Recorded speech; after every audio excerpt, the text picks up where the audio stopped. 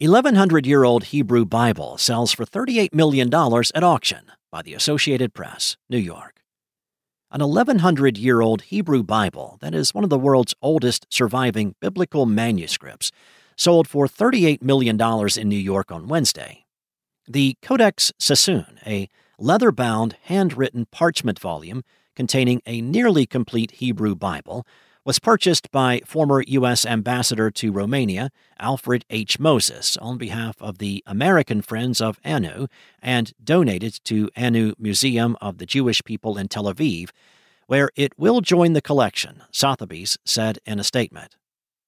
The manuscript was exhibited at the Anu Museum in March as part of a worldwide tour before the auction.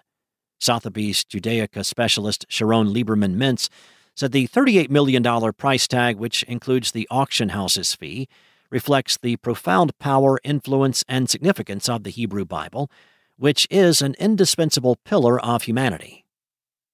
It's one of the highest prices for a manuscript sold at auction. In 2021, a rare copy of the U.S. Constitution sold for $43 million. Leonardo da Vinci's Codex Leicester sold for $31 million in 1994, or around $60 million in today's dollars. Mintz said she was absolutely delighted by today's monumental result and that Codex Sassoon will shortly be making its grand and permanent return to Israel on display for the world to see. The Codex Sassoon is believed to have been fabricated sometime between 880 and 960.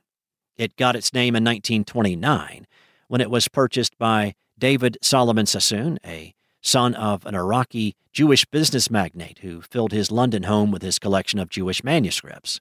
Sassoon's estate was broken up after he died, and the Biblical Codex was sold by Sotheby's in Zurich in 1978 to the British Rail Pension Fund for around $320,000, or $1.4 million in today's dollars.